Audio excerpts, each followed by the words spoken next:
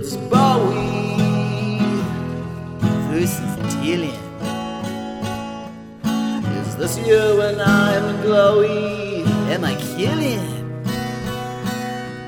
I hope it's not a blowy or a villain. Oh, it's time for Bowie versus Dylan.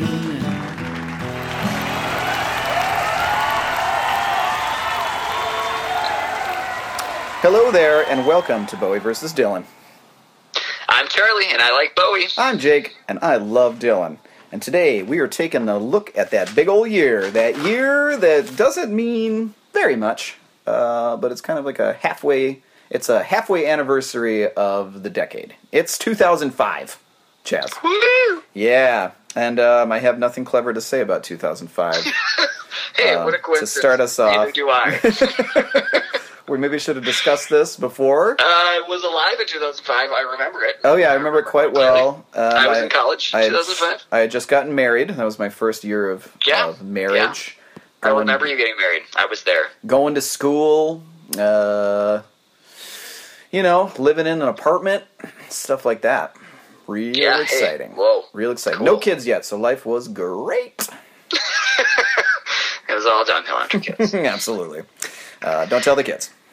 Don't tell the kids. Kids don't listen to this. Speaking of things that you should tell us about David Bowie in 2005. Nice. Hey, I'm going to start by telling you about a beer I'm drinking right now, Jake. Oh, hit it. I'm loving it so much. Oh, I want to know. It's Insight Brewing, which is another local Twin Cities brewery, which you can't get anywhere except for the Twin Cities. But here it is.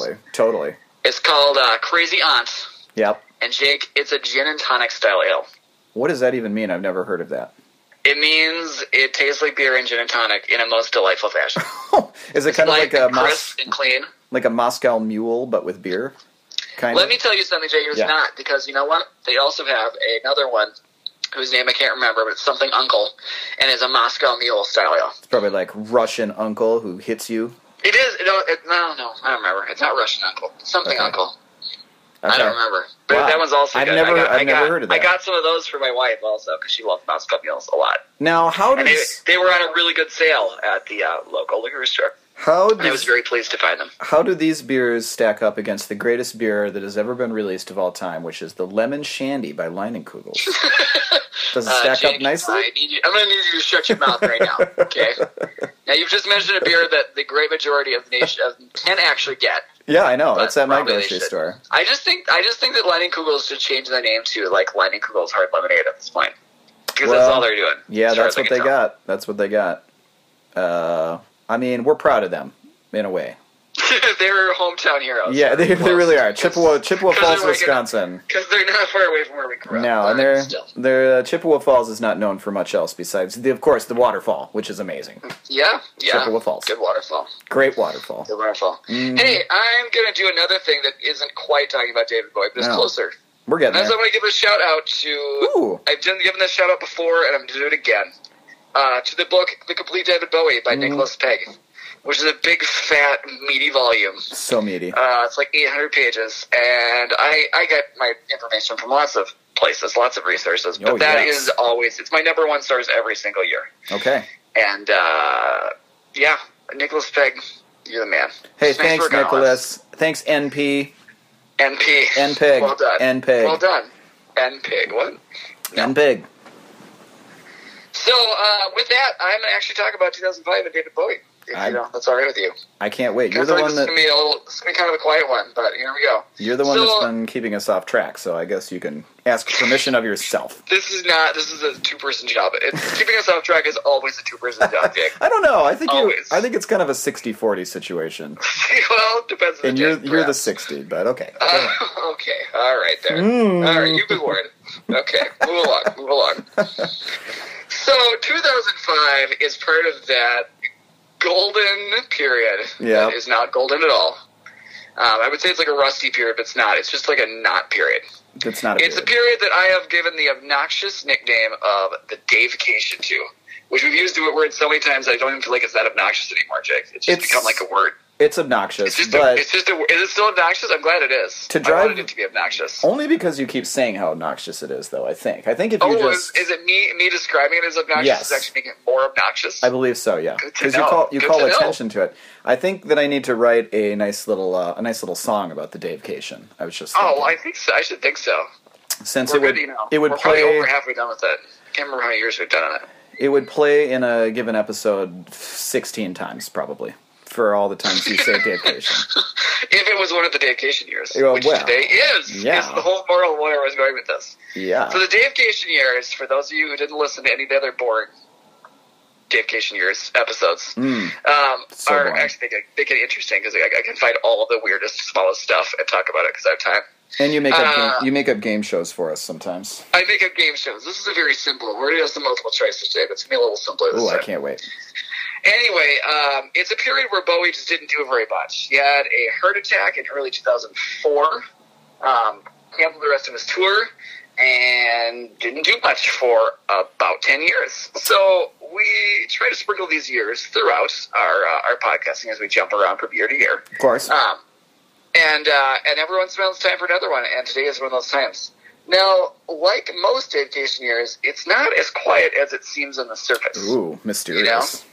There's just more stuff going on under there, and again, like I can track down every weird little lead on these years and spend time, and I can watch every single, live footage of him, period, from the year, because there just isn't very much going on. Whereas you get a year like, Ziggy Stardust, and I just got to hit the biggest points. Like, I Right. can't get down into the minutia, So this is the minutia year, Jake. So I am going to just let this lead through a series of, there's just only two choices, but multiple choice questions. And I'm going to give you two things that Bowie might have done. He did one of them, he didn't do the other one. Those are It's up to called you to figure out. those are called Which did- technically multiple choice questions. Just barely. They're technically multiple. Just- There's more than one choice. Just barely. I feel like that's the term multiple choice is kind of, redundant, actually. Like, Whoa. if you have a choice, there's more than one. Whoa, Chaz, you just blew my mind. I'm just saying, Never thought of that. I think we could just call it a choice, just a choice. But would you Just a choice agree? question. Would you agree that whenever you just think about a multiple choice question, that the number of responses or choices is usually 4? Is that? It's 4. It's oh, 4, it's right? absolutely That's the 4. standard. Oh, for sure. Oh, that's the standard. Yeah. You So might we're get scaling things back. It's only 2 choices each time. Okay. Just But for there's brevity. still 2 is still multiple. It's still more than one. You're right. You're right. And maybe next time I will give you 1 choice questions. Can you choose just one thing if there's only one option? Can you choose that choice? Which did Bowie do? Okay. This? And then you just got to go for it. Okay. No? What? Like, this is me giving you a not multiple choice question. Yeah, but I'm saying like your conversation about being redundant. Would it be redundant to have one thing? Well, I think that's not a choice. That's not a choice if it's the only Right. answer. Okay. Right. All There right. is no choice. You can choose not to do it and just forget the question altogether and lose that point. I guess. Yeah, technically. I feel like we get into how this relates to true and false questions, but I don't want to. So I'm going to give you the first question here. All right, you ready, Jake? I'm ready. Which did Bowie do in 2005? None of the above.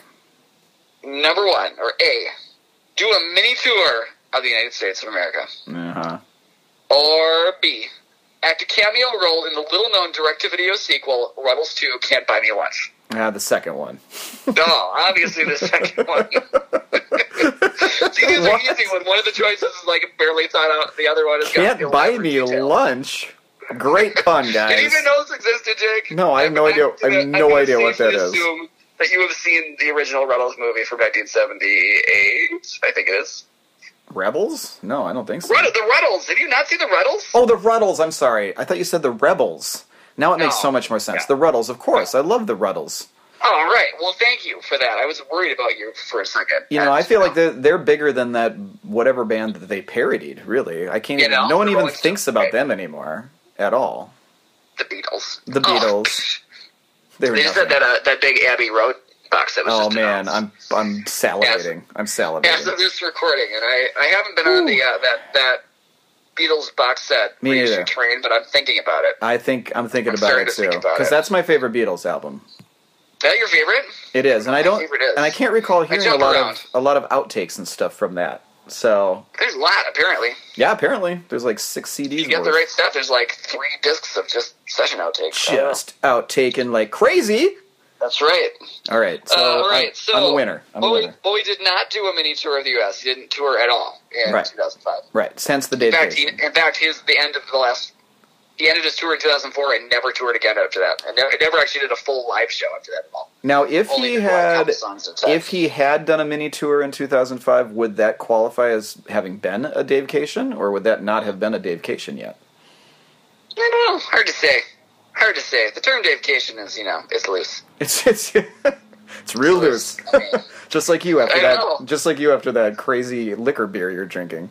It's great. Hey, it's getting loose.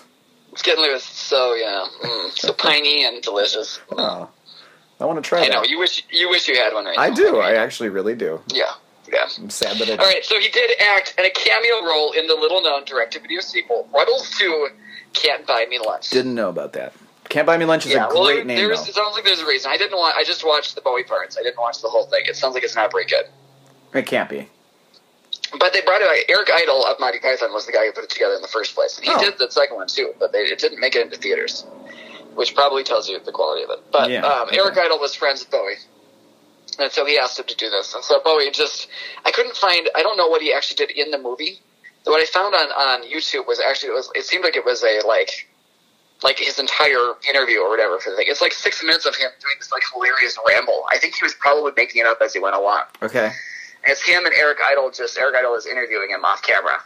And they're just talking about all these ridiculous things that may have happened with the members of the Ruddles. Okay. And it was really, and like he's talking about the one who was obviously the John Lennon analog, since Bowie had the most to do with him. Of course. But talking about just like these avant-garde things they're going to do, like they're going to do what was it?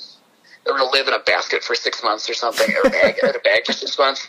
I don't know. It was really quite funny. So I don't know I'm sure they chopped it up and that put different pieces of it in different places. Yeah. But it's you don't feel like you see Bowie as like just straight up funny very often. No, not really. He can be though. Oh, he can be.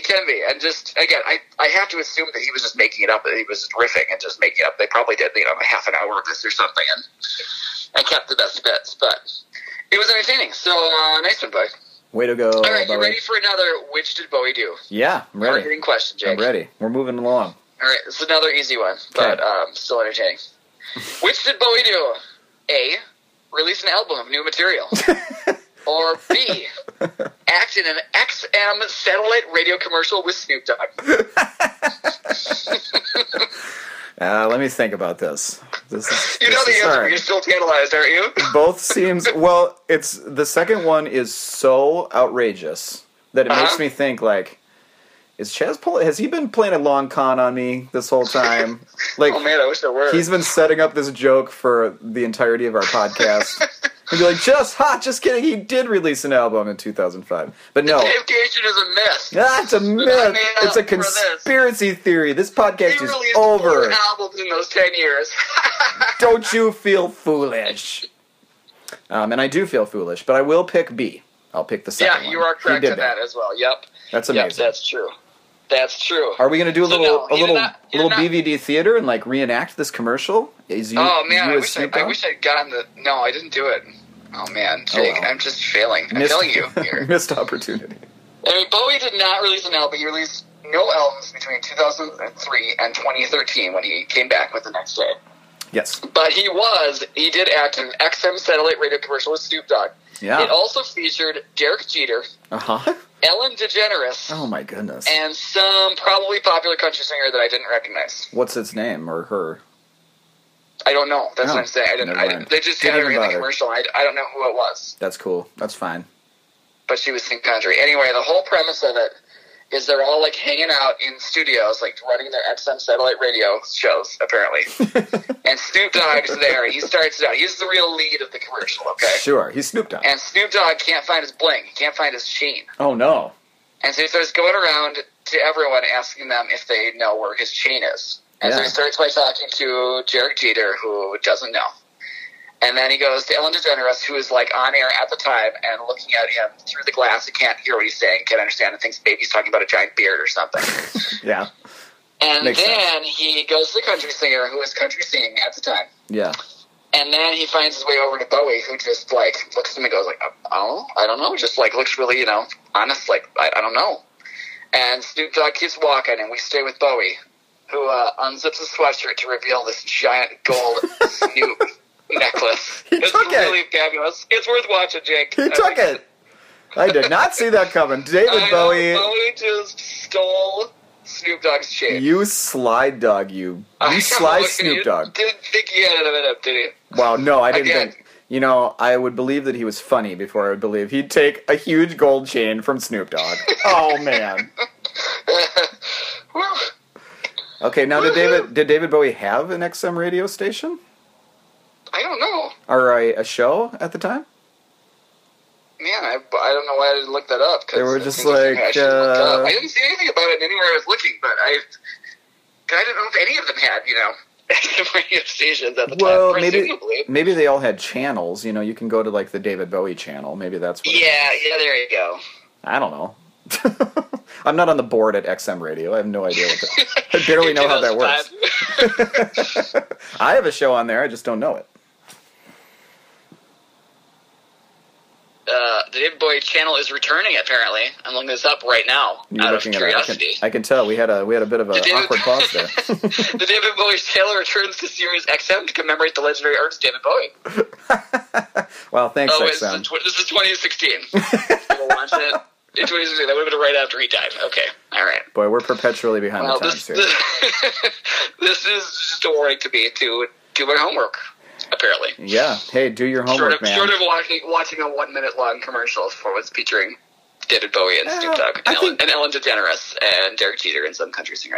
I think you did the right thing, though. I think you did the right thing. All right. Which did Bowie do? A. Re-release 2 archival live albums with extra tracks from his storied vaults. Yeah. Or B. Release a never previously heard archival live album from his storied vaults. Yeah, the first one. Yeah, only because we talked about it right before the show. Yeah, we did. Otherwise, I wouldn't know. Otherwise, you wouldn't know. I wouldn't know. I would have had to guess, but I didn't this time because I remember stuff. That one was actually a legitimate. Yeah, that was hard. Yeah, I know. That's the hardest one. They're not very hard. Yeah, that was hard, and I knew the answer. It was still hard. I know. Still, just it was like, hard. Hey, what's going on? Hey, whoa, I don't know. Whoa, there's a choice. There's 2 things to choose from. So Bowie did not release a never previously heard archival live album from his storied vaults, although he did do that quite often in the deification years. That happened a lot. Most years, one of those came out. But this year, instead, he re-released his 2 live albums from the 70s, David Live, which was recorded and released in 1974. We talked about it in the 1974 episode. We did. And Stage, which was recorded and released in 1978, and which we talked about in the 1978 episode. We've talked about that one a lot, I feel. Yeah. Well, we talked about it again some in the 2018 episode. Right, because they keep re-releasing it. yeah. Just trying to get that sucker right, Still haven't gotten there. Anyway, David Live was completely remixed. It was slightly reordered, and 2 more bonus tracks were added on to the 2 previously added bonus tracks from the last time it was re-released in the 90s or something. Yeah, sure. Stage was heavily reordered because originally Stage was put, like all the songs he sang at this concert were basically put into a chronological order by when they were first released. It's kind of a strange thing to do. Not the order he sang them in the concert at all. And then originally on that album they kind of made it more studio feeling, so like it faded out between, like the audience sound faded out between tracks, and there was actual silence between the tracks, right? Not like a live show. So for this re-release in 2005, they actually reordered it back into the order he actually did it in concert. It starts with a 6-minute long ambient song, which is amazingly, it's like the gutsy move, Jake. Start out a concert with a 6-minute long ambient song. Yeah, I feel like which he pulls off. Feel like having and they added on having 2 bonus deja vu tracks right now. and to 1 previously added bonus track. Okay. And don't worry, it was re-released again in 2017.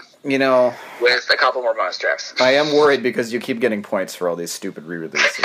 So I am worried. I'm worried. Oh. So both of them really needed this. Like, both of them were not... They're both, decent. They're both decent. But they're both significantly better after these reissues in 2005. So I'm glad it happened. I can sleep at night now knowing that they're better now. Got it. Yeah, well, I'm glad, Jake. I mean, I wouldn't want you to lose sleep over David Bowie. I never do, but That's not what David Bowie's about. Okay. he's all about sleeping. It's not about sleeping. I mean, he's sleeping so much that he's dead, Jake. The Dave, wow. The Dave, I was going to do a Dave Cation thing, but you took it straight to the bank. Okay. All right. Well, what you should can- Bowie do? I don't know. A. Stage a Christmas-themed play called Little Drummer Bowie. Or B. What?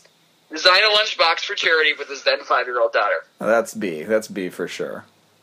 But That's correct, but they're both just bat crazy right there. they are. But the first one, I mean, I'm glad you thought of that. That was good of you. Because you got a Well, little let's talk little, about the lunchbox. little first, Jake. drummer We'll come back Bowie to- is a. We'll come back to Little Drummer Bowie in a second. Decent. Because there's more to talk about with that. All right. So the lunchbox for charity. Yep. It was like a bunch of celebrities designing lunchboxes. Oh, definitely. Apparently, his 5-year-old daughter, then 5-year-old daughter, who's Alexandria, did more than he did. I don't know. I saw it. It looked like it was designed by a 5-year-old. It's Yep. cute. Or David Sweet. Bowie, whichever. Or David Bowie. Well, I've seen some of his other artwork. He was, a fairly accomplished artist, too. Sure. And they did that thing for charity, and the end. Now, let's talk about Little Drummer Bowie, because Can we? it's a great title. I wish I came up with it, but I didn't. Oh, you Jake, didn't? Because Oh. there was a real play in 2005 called Little Drummer Bowie. It happened. Bowie just didn't have anything to do with it. Okay, he didn't do it. He didn't do it. He didn't It do is, it. quote, the adventures of a punk percussionist called Ziggy and his encounters with Jesus, Mary, Joseph, Samson the donkey, and Joshua the camel. Oh, my goodness. This sounds amazing. Does it? Yep. Strangely, it is no longer running. I don't believe it won any. I don't believe it won any Obi-Wan. What? That's like the universal story. That's like the... Everybody has story as that. old as time. Absolutely. A punk percussionist called Ziggy, meeting Jesus, Mary, Joseph, and a talking donkey and talking camel. Presumably, I'm assuming they're talking. I don't actually know. There's not much information about this available. Strangely enough. They have to be talking. That's all I can assume. Okay. They must be. Which did Bowie do? You've got them all right so far, because the only hard one we talked about before the show. Yeah, that's your fault. Your fault, by the way. I don't care. I'm going with this at all. I'm going with this at all. No, the last one is actually a pretty good one, too. The last one's actually got All right. some actual question. My This one's brain is easy, working. though, probably also. All right, which did Bowie do? A. Sing guest vocals on a song by Kashmir. Cashmere. Or B. Attend a show called Ground Control to Frank Sinatra. Attend that show? Yeah. Or sing on a song by a guy named Sing Cashmere? guest vocals on a song by Kashmir. He did both those things. No, he did not. Okay, so I'm Any gonna go final with answer? B. He attended a show. Oh, you're wrong. Oh! You're wrong. Wow, that one was the hardest one. The hardest one. Well, Since I got it wrong, clearly. it's an easy week. I'm gonna get an easy one this time. All right, so he did sing guest vocals on a song by Kashmir. Yeah. I don't know anything about this band except they were produced by Tony, Bowie's longtime producer, Right. and so Tony Visconti asked him to come in for guest vocals, and he did Come it. on in. So the song is called "The Cynic." It's actually a pretty cool song. I liked Okay. it, and it's a really cool music video, which Bowie is in. Ooh. So the salty. video is kind of like partially animated, partially live action. It's seemingly inspired by Soviet propaganda posters. Uh-oh. So it's super stylized and super it's really cool. And like the band's hanging out and trying to rescue somebody, and Bowie just kind of slowly poisons everyone. Like he's wearing the suit, he's He looking slowly kind of evil poisons and everyone. sinister, and he keeps giving people drinks, and then they die because he poisoned them. Hey, that sounds like a fun party. It was a really cool video, Jake. I really right. liked it. I I'm just believe saying, you. I want to get that out there to everyone. that Hey, it was a everyone. cool video. Everyone, just It's a cool video. if you Yep. can agree on anything, And I- agree on this And video. I It'd be reasonably liked the song also. cool. Okay. That's important. Okay, so let's talk about now Ground Control to Frank Sinatra, which Bowie did not attend, but is a real show though that was going into that. Crowd control to Frank Sinatra. Here's the deal, Jake. Tell me. It was a music-based like performance. It wasn't exactly a play. Okay.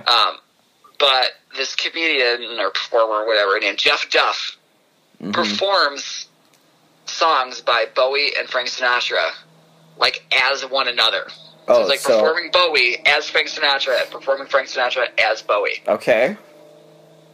And that's it? I found, well, it was, that's it, yes. Well, great. It is. What a gimmick. I found some clips online, and it was, I don't know. I think I probably liked the Frank Sinatra performing Bowie better. Yeah. Than the Bowie performing Frank Sinatra. I can see maybe that. because I only know so many Frank Sinatra songs, you know. Yeah. Well, but what it really reminded me of was, are you familiar with Richard Cheese? No, I don't think so. You probably would know some. Anyway, Richard Cheese is this guy who just performed like, I don't know if he's still around. I just remember performing like a lot of '90s songs, like '90s, grunge and industrial songs, like as a lounge singer. Oh, so that does sound familiar. So he was like, I just remember him performing "Closer" by Nine Inch Nails as like a lounge singer. So nice. You get me closer to God. Right, but total lounge and just over the top. Jeez. Okay. And so I don't know if he's still around doing this, but he did a lot of stuff like that. I remember doing like Alanis Morissette and stuff like that. Okay. But as a lounge singer, it was pretty hilarious. But it's pretty one note. So you listen to one or two of them, and you're kind of done. Yeah. In my opinion. But that was his whole shtick. So that's what it reminded me of when it was Frank Sinatra performing. Sure. Boy. I also want to include a fairly unrelated anecdote that does have to do with David Bowie, but that is only tangentially related to everything else. All right. So in, I believe, 1968. David Bowie, when he was trying to do everything, he was trying to write musicals and trying to be a mime and trying to occasionally be, a rock performer. Definitely. He was trying to write songs for other people also. And he was asked at one point by his manager or somebody to translate a song, a French song called Con d'Attitude, was the French name of it. All right. And so he did that, and he translated, he turned it in. He was completely rejected. They did not like his translation. They didn't use it. You did a bad job. You did a bad job, David. You translated a bad song. So they got Paul Anka to do it instead. Sure. Old gentleman named Paul Anka. Good old Paul. And they liked his, and they used it. And apparently the name of the song is, I don't know, My Way. Ever heard of it? There's a little David Bowie, Frank Sinatra connection from 1968. Wow. So wait a minute. The actual song My Way, which Frank Sinatra, that's like his song. That's a song. That was originally translated from a French song that was not originally titled My Way? No, I mean... Wow. Which I don't know. W2, I don't actually know what that means. I know a decent amount of French, but I don't actually know what. Con means like. Like, the attitude, or I don't know. I don't know what habitude means. I did it my way. Is My Way in this episode. I didn't look it up or bother to do the research on this and figure this out for anybody. You just went. That's your way is to go about 40% of the way. Apparently for this episode, I don't know. You're just. I've got to phone it in, There's a lot of lassitude here. Metaphorically and, as always, literally phoning it in. I'm picturing you. You're kicked back. You might be laying down for some reason in. I'm only halfway down.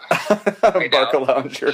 Well, I'm on the floor because I got my laptop plugged in the outlet, and so I'm kind of like I'm lounging. I'm leaning against the bed in my bedroom here. The only reason you're not too comfortable is because if you did do that, you'd probably just fall asleep. Just fall asleep. The beer is not currently in reach, so I'm going to have to move pretty soon. Wow. But that will be a lot of work for you right now, I can tell. All right, one more skid-related question. One more? Wrong. This one I can see you getting wrong also. Here we go. This is some kind of Dave-cation, I tell you what. Which did Bowie do? A, release a good but not great techno-inspired single. Uh-huh. Or B, perform live with Arcade Fire. Okay, the first one. No. Sorry, the second one. The answer, so you're already wrong. No, it was perform live with Arcade Fire. Oh, so I'm right though. I changed it. I know, but you changed it after I already said you were wrong. No, that's not true. I was changing it while you said I was wrong. You're still wrong, Jake. 0.5 points. Still wrong. Mark me down. Mark me down for 0.5. Anywho. He did release a good but not great techno-inspired song, but it was not released as a single. Instead, it was on the soundtrack for some movie I never heard of called Stealth. Stealth. The song is called "She Can Do That." What is it called? She can do that. Thee can do that? She can. She. Like a woman, Jake. Oh, she. Yeah. Heard of those? Yeah, Okay. I know a couple. You live with 3 she's. I know this. You have a wife and 2 daughters. I also have a cat that's also a female. So Okay, there you go. 4 largely outnumbered. Yes. Got it. Okay, all right. Just you and your son holding your own there. Yeah, we're not doing a good job. Tell you that. No one expected you to, Jake. No one thought you would. I know. A lot of low expectations for us here. I got it. Anyway, it was a decent song. Good, but not great. That's my description of it. Hey. It was done with BT. It's just his name that he goes by is BT, who scored the Hello. movie, apparently. I'm BT. And Bowie did a song with him. But it was not released as a single. It was just on the still soundtrack. Oh, too bad. Too No, but on the other hand, bad. Bowie did perform live with Arcade Fire in 2005. In fact, Wow. he only performed 5 songs live in the entire year of 2005 at 2 different events. And 4 of them were for Arcade Fire. Wow. So that's pretty cool. Okay. So 3 of them were at the Fashion Rocks event, which apparently is an event in which it's about fashion and fashion rocks, apparently. It does. It does. It does. And so Bowie started out by just doing, what song did he do? Why did I write any of this down? I really was wanting to do Big time. Well, you can't be bothered to I'm thinking move. Life on Mars. I think it was Life on Mars. I think it was Life on Mars. And it's just him and Mike Garson. Unfortunately, his name is not Mick. It's Mike. Yeah, should be. And Mike Garson's a longtime piano player who's really awesome. He's really good. There's no mix And they in just performed Canada. that together, just them. And then later on in the show, he came out with Arcade Fire and played... did not write down what songs they Wow, played. Chaz. Whew, I know. What song they did? Playing the part one of those Jake songs. tonight will be Chaz. Doing nothing. They did one Bowie song and one Arcade Fire song. The Arcade Fire song was Wake Up. I remember that. Oh, yeah, okay. That's a good song. It's a good one. Yeah. I'm going to try to look it up really quick, but who cares? I don't know. It was some other good Bowie song. Okay. It wasn't Heroes. I can tell you that much. Yeah. But it almost always is Heroes. So I was going to say, and Arcade Fire did this like weird New Orleans version of Heroes after he died. Do you remember that? Yeah, I remember that. With, I like, do a remember megaphone. that. It was cool. Yeah, it was really Yeah. cool. Yeah. Like going down the streets. Yep. Yes. It was cool. Yeah, that was cool. Yeah. Okay, quick question. I don't Two remember this. questions. Yeah. 2 questions. Yeah. One, what's your favorite Arcade Fire album? My favorite. You're going to get into this right now, aren't you? Right now. I just It want was to ask 5 you. years. 5 years was the song they played together, by the way. The first track was Ziggy Stardust. Good. There, I looked it Good, up you in nailed time. it. My favorite Arcade Fire album is Reflector, which also happens to feature this is coincidentally because it's legitimately my favorite one, but it does feature a guest vocal by David Bowie. Okay, I don't understand that, but let's just let that pass. I know, we talked about this before. We have. Not on this podcast, though, probably. No, that's true. Because it's not Arcade Fire versus We're going to air Arcade all Fire. our dirty laundry out here. Yeah, mine is The Suburbs. Also, Okay. My second favorite is Funeral. I really like Funeral. Funerals too. are wonderful. Don't get me wrong. But also Neon Bible is wonderful as well. Yeah, that's good too. I did not buy their newest album, Everything Now, nor do I intend to, based on what I listened to. It really went downhill fast. It sounded really bad. And the lead single was all right. I liked the Everything Now, the song Everything Now. Yeah, but the rest of it sounded really bad. Really bad. Aggressively bad. That's what everyone. Like they were working really hard to be bad, and then they succeeded at being bad. The critical reception was not kind. It was not kind. It was about as kind as us right now. Something that David Bowie and Bob Dylan have in common with them. Sometimes it just doesn't work out. You know what I mean? So, well, that's probably bodes well for them then, and their long-term mystique. Well, you gotta have some bad albums to make a comeback. Yeah. You know. Yeah, I mean, you can't make a album comeback unless you get bad. I know. Although I feel like when bands get bad, they just kind of stay bad. Often they do. You know? Our guys did not. But you're talking bands, not I'm individuals. talking about bands rather than individuals. Without Individuals can ebb and flow and do all kinds of stuff. Without the stuff, flexibility of just, working with different musicians or something. Right.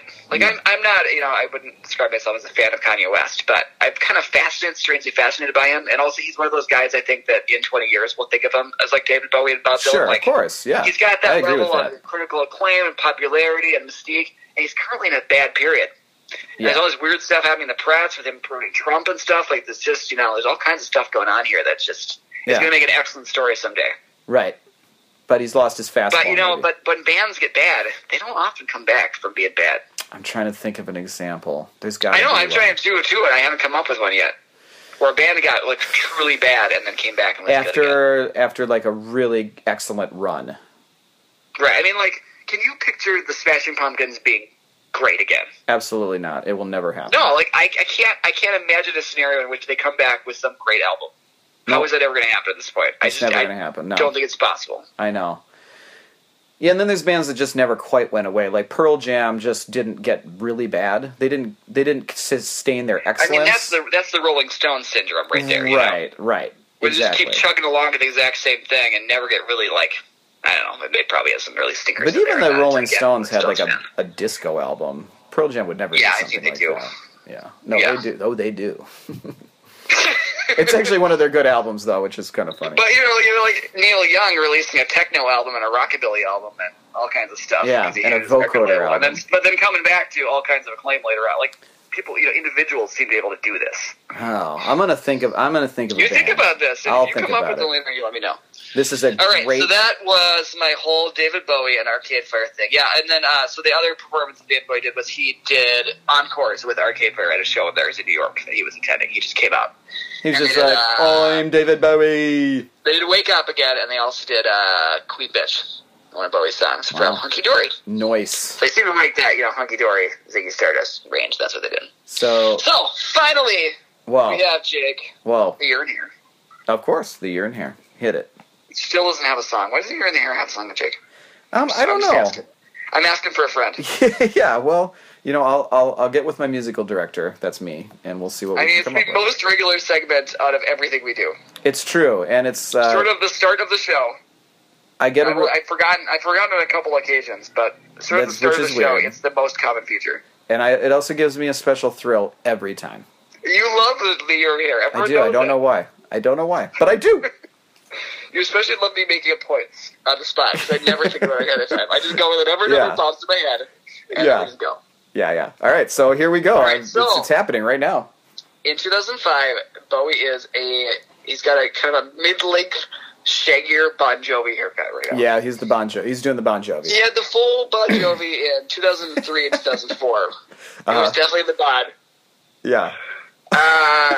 Which is also like, it's exactly what like the Goo Goo Dolls were wearing in the 90s. Of course, Kind of, yep. like Yep. uneven, asymmetrical, like Like longer in places. but and kind of like maybe, Jonathan Taylor Thomas a little bit. oh, a little bit. And this is way too late for all of this in 2005. Oh yeah, for sure. It's way behind all of this stuff. So Weird. That's so weird. that's what he has going here. So I mean, I think Bowie, this is still nowhere close to his worst haircut. I'm gonna give it 2. Okay. I don't really like Bon Jovi. The That audience, reminds me of Bon Jovi. the audience at home will know exactly what that means too. Got it. 2 out of probably 5. I don't think I've ever determined. Could I've be never 5. defined exactly how many points we're working on right here. No, but it's just a 2. If you want to tell your friends about it, it's just a 2. That's all it is. It's just a 2. Yeah, It's not out of anything. It's just a 2. it's just a 2. That's what it is. Yeah, that's what it is. Hey Jake, why don't you hit us with some Bob Dylan from 2005? Do that Maybe for us. you've been You talking did it somehow first. for 37 minutes about nothing. I don't know how I did that. I thought this was really going to be like a 15-minuter, I really thought it was going to be a short one. Oh man, this is terrible when this happens. But okay, well I'll do my best. Keep yours under 10, okay? All right, yeah, under 10. Here we go. Alrighty, Bob Dylan in 2005. A little bit more of an eventful year than David Bowie, but I will talk about it for less time than you talked about your nothing year. How's that? I don't even know how we did it, but yeah, you Well, go for it. we is the operative word there. I'd say it was you. You did it. Just that 60-40 thing again. Yeah, it's more like a 70-30. I seem to recall you doing a lot of talking in There was a lot of tangential stuff. You were making your You own... led the whole Arcade Fire tangent. Oh, That was dang, all I did. I answered. And I had another I question. participated, but you started it. I had another Started the whole question thing. for you, too. I was wondering if there was a Mick in every country in the world. I bet there's one Mick in every country. Do you think that's true? Oh, I'm sure there is. Just one. Maybe like not Canada. Vatican City. Canada can't have many Micks, but there's at least one. Oh, absolutely. Uganda, one Mick, for sure. Vatican City, Jake. This is what we want to know about. There may not be a Mick in Vatican City. There There's could have only been a like 2,000 Mick people there.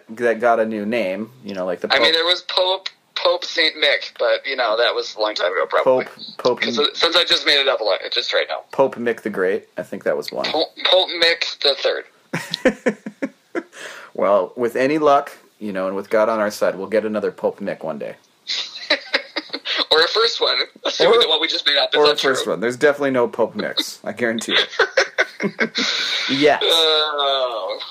All right. Let's talk about the Never-Ending Tour of 2005 because I've just. Did it end in 2005, Jake? That's all I want to know. It did not.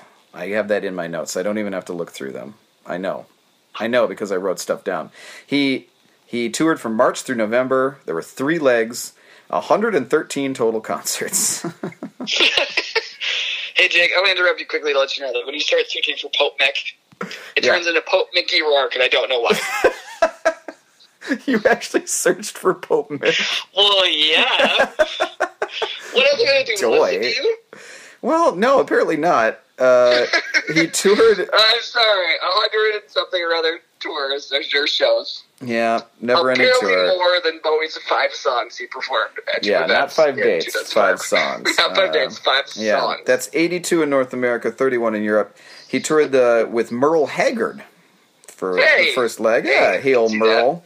And he did residencies on this tour. So, I have actually a question for you, Jake. Yeah. Dylan, was he getting a little, nostalgic in his old days? Because I feel like he was touring in later years, but, he was touring with Paul Simon, and we talked about that for episode 99. Yeah. That was just last episode.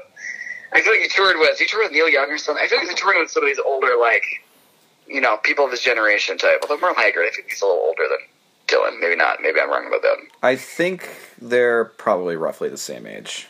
Okay. All right. Merle might be a little younger, actually. Because I'll look it up while not listening to you. Yeah, why don't you do that? And interrupt you. He was accused in the 80s of bringing people on to sell more tickets and then not, actually caring that they were on the bill. But I don't know. I don't know if that's true at this time. I think he was like, I like Merle Haggard. Maybe I'll go on tour with him, or maybe somebody approached him. Merle Haggard's got to be a little bit old. He was born in 37. That's a little older than old Bob. Oh, he was born in 37? Yeah. Oh, wow, he is older than Bob. Bob was, I think, 43 or 41 or something. I can't remember. Okay, yeah. Okay, he also toured with Willie Nelson on a U.S. ballpark tour. See there, Willie Nelson again? That's just what I'm saying, Jake. That's all I'm saying right here. He liked Willie. Yeah, I think you might be right. Maybe he was getting nostalgic. All right. I don't know.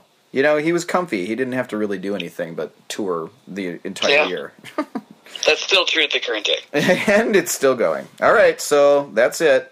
That's it for the old Never-Ending Tour. Let's go to another thing that he did. He provided a song to the original motion picture soundtrack of North Country. Do you remember that movie? I remember the name vaguely. It had Charlize Theron, Frances McDormand, and Woody Harrelson. It was some sort of coal mining, northern Minnesota, gritty drama.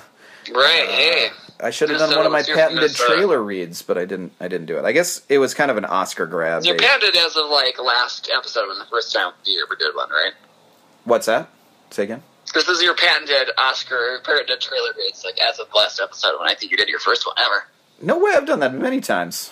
Not many times? Several times. Whenever Bob Dylan's in a movie, I don't really listen to you. Whenever Bob Dylan's in a crappy movie, I do the trailer, Jeff.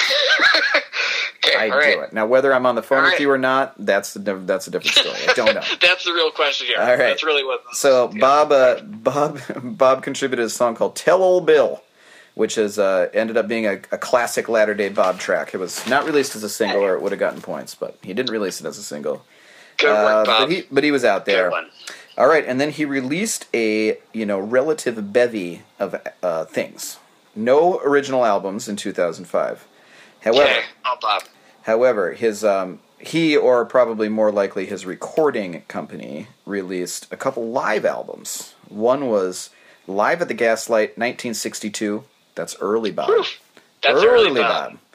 That's baby Bob. Now, we have a little controversy corner with that one.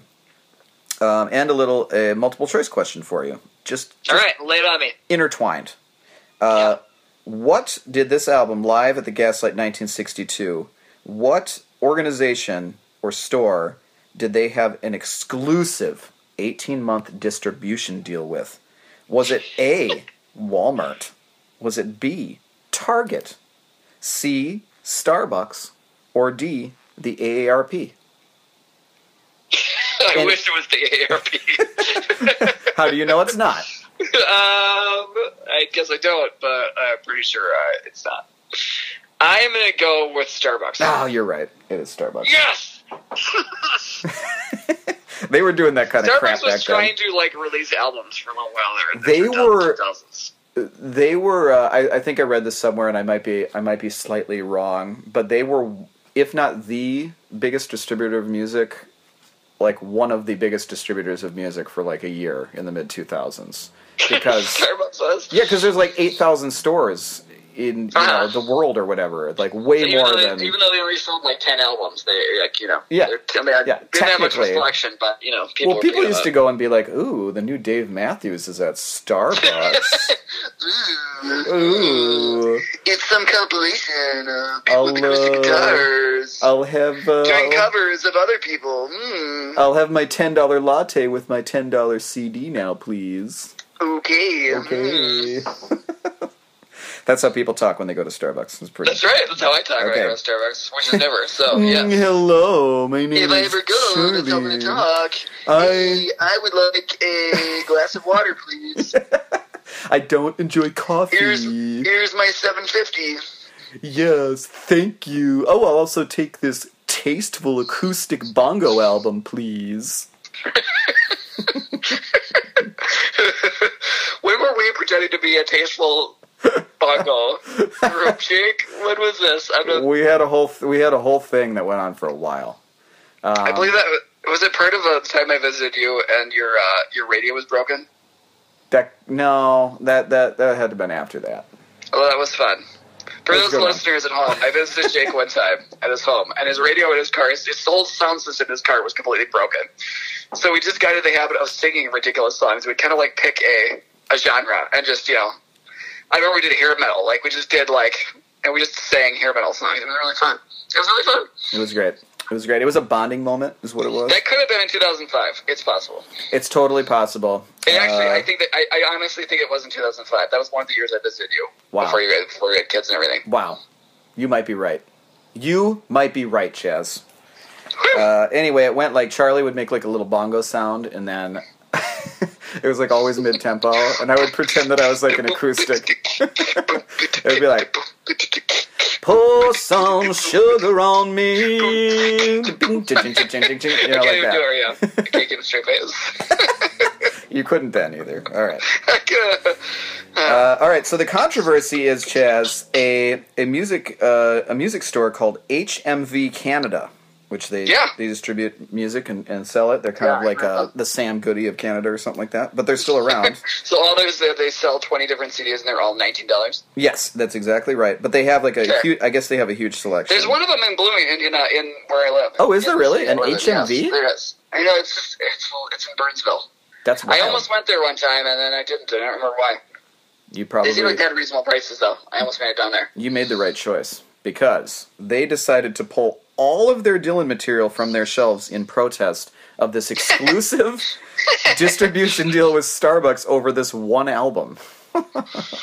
Nice on HMV. They just took all Way to 70. take a ridiculous stand. They took all 75 million Bob Dylan albums that they probably had from across the ages. What And did they do with their stock?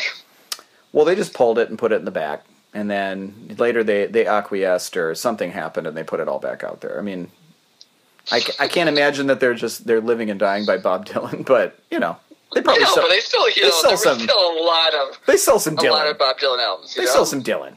I'm pretty He's sure. a perennial favorite. I mean, especially in Canada. Please, Perennial favorite, Jake. it's perennial. It's so close to Minnesota where he was born that Yeah, he's practically. I mean, might as well call us in Minnesota. Just he's we're little practically. Canada, He's practically from there. You know what I mean? Yeah. That's what people say about Yeah. us. They're like, is that close to Canada or what? I'm like, yeah, relatively speaking. Yeah. Yeah. I live in little Canada. That's what Minnesota is. That's good. That's real good. So anyway, that's Early Bob. Not quite as Early Bob, but still Early Bob was a Live at Carnegie Hall 1963 release. This was that's still really early though. It is, but he had gained a much more fame in that year. Yeah. This was a 6-song EP that was clearly a public domain entrance. 9 other songs from this very concert have been released in various places, but this one was just a 6-songer. I'm sure they were the 6 songs that hadn't been released yet. Just just get them out there. Cash grab. That had no controversy whatsoever, except that it's just kind of a bad idea. So everyone's like, where are the rest of the songs? Yeah, exactly. That's what I thought when I was like, oh. That was the controversy. Hall. I believe that was his first concert at Carnegie Hall. Pretty sure. Now, Jay, I do have a quick question for you. In 2005, did you go to Starbucks to buy the Stealth? No, I did not. No, okay. I mean, because I know you were a Dylan fan at the time, but I wasn't sure how extreme your mania was at that point. Oh, it wasn't very extreme. I don't know. Okay. I probably would have been like, if this happened today, I'd be like, I'll just buy it on Amazon later or something. I would just ask my wife to go instead for me. It's like, hey, Claudia. Hey, Claudia, would you go get the David Bowie album from Starbucks? Don't tell those complete strangers that it was me that wanted it, okay? Because they'll judge me, and I can't have that. They'll judge me. I mean, probably judge me positively because they're at Starbucks, so they like it. But they're very chipper. But don't tell them it's me. They're caffeinated, so that explains the good moods. It's in the air. It's just the fumes. All right, and then Chaz, we have a little bit of a. Oh wait, let's get to the most important thing of all. It's yet another Bob Dylan compilation. It's the best of Bob Dylan. The best. It's the best of Bob Dylan. The very best. So they keep releasing these things. Is this actually career spanning at this point? Yes, but it was only 1 CD. So what? You're gonna get like 15 of the best. All of it's from 1966 and 1967. All of it, every single song. No, Chaz. It's probably like they stuck like one Time Out of Mind song on the end or something. In 2005, how do you make a 1-disc Bob Dylan? I have no idea. No, it's absurd. It's outrageous. It's just It's preposterous. It's So yeah, wait till 2014 when we talk about Bob Dylan's best of, 1-disc best of. The 1-discer. So we're approaching the 14th anniversary of this compilation, which is important to note. I mean, it's so important. It's so important. But it reached number 53 on the Billboard charts regardless. Somehow. Hey, hot dog. Hey, y'all. And then, Chaz, we have ourselves, the last real thing for me to talk about, we have a real double dip. We have... Oh, I got a quick multiple choice question for you to introduce this thing that happened. All right. It goes something like this. Which direction home? A, west. B, south by southwest. C, every. D, all. Or E, no. No. Oh, you got it. No Direction Home came out this year, Chaz. Was that 2005? Yeah, 2005. So this was a documentary by Martin Scorsese. Oh, wait. What? I didn't see that. I'm thinking something different. Oh. Well, which is the one where all the different actors play him? Oh, we already went through that. That's I'm Not There. That's the Todd Haynes movie. I did not see No Direction Home, but I've heard it. I really like I'm Not There. I did watch that one. I was confused by it because I'm not as big a Bob Dylan fan as you, but I just see it again because I would get a lot more of it now, having listened to you occasionally. Exactly. Well, I don't know. You didn't realize that we had already. I admit occasionally, Jake. You didn't remember that we already talked in detail about I'm Not There before. Well, I remember it now, Jake. Oh, are you? Yeah, I am. Is that beer helping your memory? Yeah, it is. All right. It's a tall boy, Jake. I want you to know that. Oh, you got a tall boy, bro? Yeah, that's right. Oh, I love tall boys. I know how to do the afternoon while podcasting with you right, Jake, okay? I like tall boys because I'm not a tall boy. I'm kind of a short boy. Kind of a short man. So if there's ever like a 7-ounce beer, that's called a short man. That's more of my short man. That's me. It's like a 5. And I am exactly the same size as you. So also me. If it's something in the general vicinity of like a 5'7" short man. Well, I'm only 5'6", so well, whatever I am, I don't know what I am. Doesn't matter. Anyway, No Direction Home. No Direction Home was a combination documentary by Martin Scorsese. Ever heard of him? Mm-hmm. But also the bootleg series Volume 7, which was the soundtrack to No Direction Home, called, you guessed it, No Direction Home. Hey, well, that makes sense. I'll talk about the movie first. I thought... it should be noted that my loving wife, Brooke, bought for Christmas that year, in 2005, bought me the movie on DVD and the Bootleg Series Volume 7 double CD edition of the soundtrack. I know. The selections were only 2 discs that time. That was the only 15. thing. But she selected correctly. Yeah, well done. Well done. You knew you. So let's talk about the movie. I had assumed that this was a whole big deal, from the start with Scorsese and Dylan, like getting together and all that stuff. It turns out that it was based on interviews from 1995 through 2000 by Jeff Rosen, who is Bob Dylan's manager. Okay. So Dylan himself sat down for very lengthy interviews. He's pretty open and pretty, he's cagey. He's Bob. But at the same time... He doesn't sound like... KG is his middle name. His made-up middle name. One of his many made-up middle names. That's right. KG. Bob KG Dylan. KG. Bob KG Dylan. Bob KG, but sometimes out there, Dylan. Uh-huh. So he, of course, again, sort of asserts that he may have sold his soul to the devil to... that's that old chestnut. He just brings it out at parties sometimes. He's like, hey, guess what, guys? He senses a lull in conversation. He's like, hey. What did it land so good playing guitar? There I was. I just left New York, went back to Minneapolis. And when I came back, I sold my soul to the devil. That's how he says it. Oh, Bob, you're so crazy. You're so crazy, man. Yeah, he sold it to the commander-in-chief. That's what he said. The commander-in-chief, that's right. Okay, so this movie had just been kind of, all these interviews with him and a lot of other people had just been kind of kicking around. Dylan himself had no involvement with the project, which I didn't know. And I believe his manager, the same one that did all the interviews, had this as a quote about what Dylan thought about it. It said, quote, "Dylan has no interest in this. Bob truly does not look back." End quote. So it's I find that a little on the nose, seeing as the previous documentary about him was called Don't Look Back, and so he's like, Bob truly does not look back. He wouldn't do that. He would never look back. You know what? Whenever he's running and something explodes behind him, he doesn't look at it. He doesn't look back. He doesn't look back. He truly does not do that.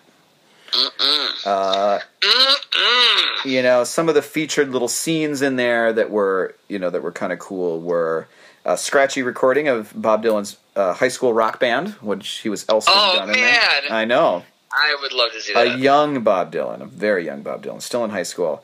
A screen test in 1965 for Andy Warhol. And by screen test, that means he just stares at the camera and there's no sound. That's the screen test. Well, that sounds like one of Andy Warhol's movies, so... Yeah, exactly. That was the screen test. Hey-oh! There was also...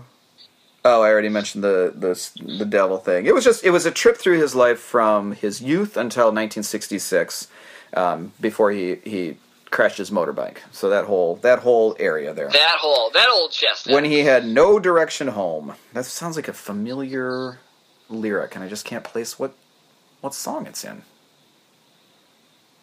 Just kidding. I can't tell if you're sarcastic or not. I was. I really don't know, so... Like a Rolling Stone. Oh, it's like Rolling Stone. Oh, okay. Even I know that one. See? No direction home. No direction home. Like a Rolling Stone. The rest of the podcast is just going to be me and Chaz. Dueling Bobs. Hey, I'm going to start up the bongos pretty soon. Once upon a time, you dressed so fine. Do the other time. In your prime. Didn't you? Hey, whoa. All right, that's enough.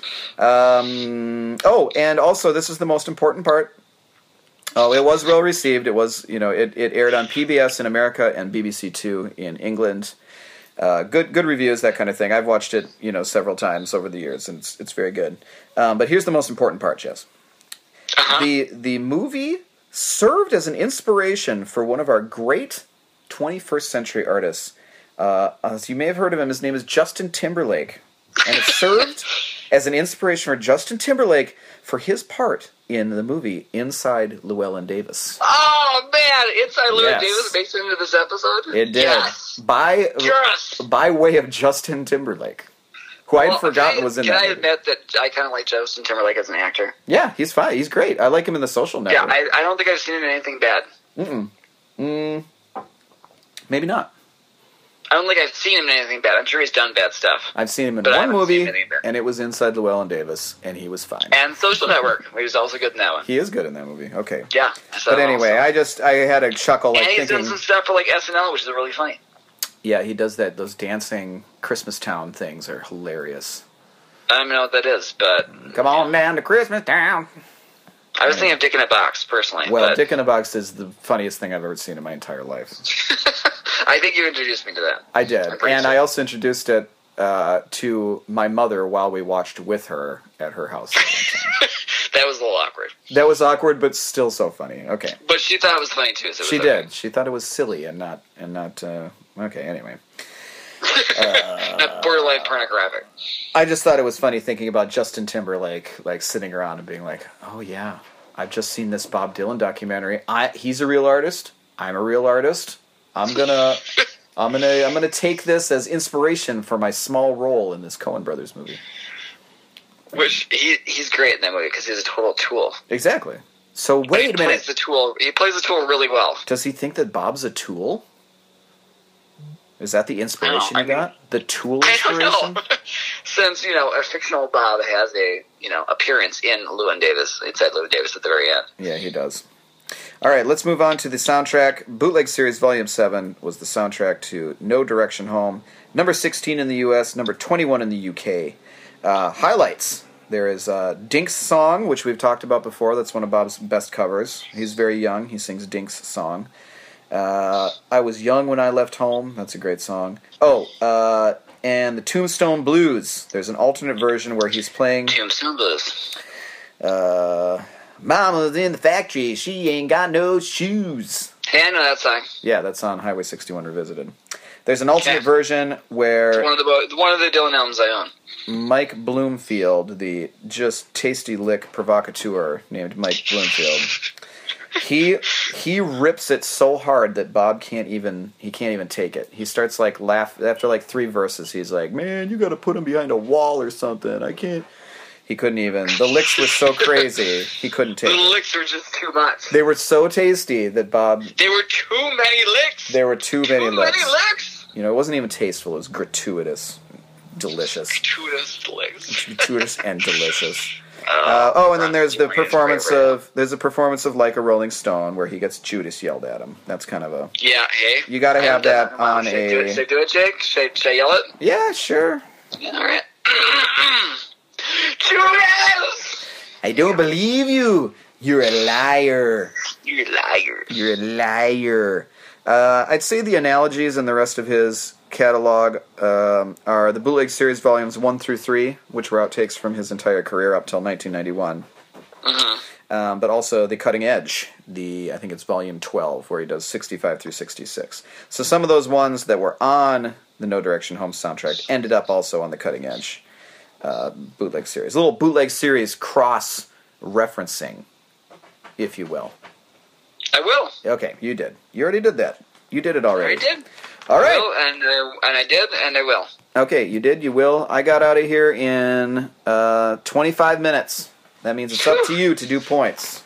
All right. Well, points I got down here, Jake. All right, points. Number 1. Yeah.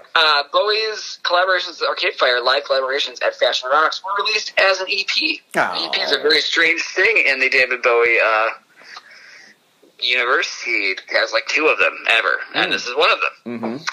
And it's good. I like it. I like it, and it's good. And it's enjoyable to listen to, and I like it. I don't actually own it because it was available for a very short amount of time on iTunes only. It's called Arcade Fire and David Bowie, live at Fashion Rocks. It's a 3-track EP, and I'm giving it 1 point. 1 point for the 3-track. 3-tracker. All right. I'm giving it 1 point because I feel like that level of EP only earns up to 1 point. And then he re-released David Live and Stage, his first 2 live albums from the 70s. Both of them were greatly improved by the changes made to them in 2005. And to the point where I argue that both of them deserve an extra half a point. Like if I were to rate the original version of David Live and the original version of Stage, and the post-2005 versions of both, I would give the post versions a half a point more when I rated them. Okay. So I'm giving them each a half a point. Okay. So we had a total of 2 points, Jake. Hey. John, over to you. Boom. Wow, that was the very fastest point efficient. ever. Yeah, I know. All right. I'll start with the Never Ending Tour. 113 shows. Now, last time I think he did like 119, and so I was like, oh, that's such a hefty load. I'll give him a full point. But now, 113 is, basically as hefty. He was slacking off. He was slacking. He missed he Can't down, believe that. Down that 6 business. shows. So I guess I'll give it a half point. I don't see any reason to give it a full point, even though I think it's impressive he did 113. But we'll just go with a half point this time. Whatever. It doesn't matter. We all know Dylan's going to win here. Yeah, so Dylan's got this one in the bag, so That's all right. let's go. It's all Okay, right. I'm going to give Live at the Gaslight, I think that's the 1962 show. Yeah, Despite that sounds interesting. Despite its very, just insane HMV Canada controversy, which threatened to consume popular media for an entire... As a whole. For 18 months. It's all anyone talked about. I know. Sam Goody. Mr. Goody was not amused. It is a mix of his very earliest songs, but mostly traditional and folk songs, which that's what he was doing at the time. Yeah. It's very representative. One of his first performances ever captured live. I'm giving it a plus 0.5. Hey, sounds good. I mean, I think these Well things earned. are probably only worth a point each, right? I don't know, a full live album? I guess it is a full live album. It's a full live album. I think you gotta give it more. All right, I'll give it 1.5. What about that? Okay, yeah. Sounds good. Okay, all right. Live album Because I like deserves that up one. to 3, Jake. If that's a full live album, not like a 6 No, songs out of that's it, like a the other full one. The other that gets up to 3 if you wanted to. the other one is a 6-song EP, which clearly is just let's get these things out there so it doesn't go into public domain. So that's a 0. That doesn't mean anything. Okay, yeah, fair enough. Okay, and then the Bootleg Series Volume 7. Now, Bob didn't have anything to do with the actual documentary. Like, if he was in it, obviously, but so that's not a point thing. I thought he was heavily involved. I think they did some good marketing there, kind of making it. Maybe that's why they had to. Suggesting that happened? Yeah, maybe that's kind of why they had to. Their manager had to come out and give that terrible quote about how he never looks back. He's like, yeah, but wait. he's But like, Bob. never? Bob But maybe truly. sometimes he looks back? He truly Wait, but is. does he occasionally look back? Just time from time, He like when the truly. does he look back? He truly is a Rolling Stone. Bob is. He. No direction at all. He just doesn't Like have a Rolling direction. He doesn't have a direction home. No direction at all. To his home. He's just blowing in the wind, that Bob. You know him. He doesn't look back. Yeah, but does he just like once in a while, when he's had a couple drinks, does he look back a little bit then? Maybe just that. Even when he's in the bar and his back is to the door and someone walks in, he doesn't look at that person. He waits for them to come in front of him. He never looks back. People Never. have to come. If you want to talk to Bob, do not tap him on the shoulder. He won't look at you. You gotta come around at the front because You have to come around front. In fact, at all times in front of Bob Dylan, there's a line of people waiting to talk to him because no one can approach him from the rear. Oh, Bob. It's funny because it's true. It's funny because that's what happens. Bootleg Series Volume 7 is... So I was gonna do some research on this. I was gonna pop it in the car stereo and do all that stuff. And I popped it in there, and then I realized Instead you pulled a Charlie and didn't do it. No, I pulled a Jake and realized that I'd listened to this thing like a million times. It's kind of been it's been on my radar in my rotation for quite some time. It's really good. No direction. Was the soundtrack all like unreleased music, or was it a mixture, or was it a comp? Or I believe it was for the most part unreleased, like 99%. I think all right. The Like a Rolling Stone version was on another bootleg series that was concerned with that tour. Yeah. But other than that, it was very, very much unreleased, and it's only a 2-discer, so there's no aesthetic points to it. But it is fantastic. It's great to listen to. So I give it the full +3. Oh, full +3! Wow. Yeah, I think so. Whew. Yeah, it's smoking. It's a Wipe great. my brow over here. It's a great introduction to Bob Dylan, honestly, of that period. Okay. All right. Besides going to the most obvious ones. So that's everything. 3.5. He got himself a 5 this time. That's a big one. It's Yeah. a big year. Good work, Bob. Big year. Thanks, Bob. Thanks. Yeah, nice one. Hey, I'll tell you a year that both of our guys will probably not do as well in. What's coming up next, Jess? We're hitting it up with 1985. I'm kind of For some excited. reason, Jake and I both want to sing to the tune of 1984 by the Rhythmics. And for some reason, 85 like feels. And I feel like 85 actually fits better than 84 for some reason, even though it's not what the song is. And Even it's though not the name of the classic novel by George Orwell. he really missed the boat on that. It should not have Really, been I mean, 1984. well, you know why it was called 1984? The book origin? Because 1985 was too cool. I don't know. Because he originally wanted to be like set in the present day, but his publishers didn't think it was a good idea. So it was published in 1948. So he just reversed the last two digits. Makes perfect sense. That's why. Hey, way That's to why. go. Mm-hmm. Way to go. So I don't know about Dylan, but I'm pretty sure Bowie's gonna be coming down to the streets and dancing in the streets. Well, with a Mick. With Mick number 3 or 4. I forgot where Mick Jagger lines up. 85 might be the yachtiest year of Bob Dylan's career. He's on it. It's gonna be. He's on it. You're gonna hate yourself after this episode. I know we will. It might hurt your feelings, but I'm excited to do that for you, audience. You're gonna need a shower after this. Absolutely. And what All a right. shower.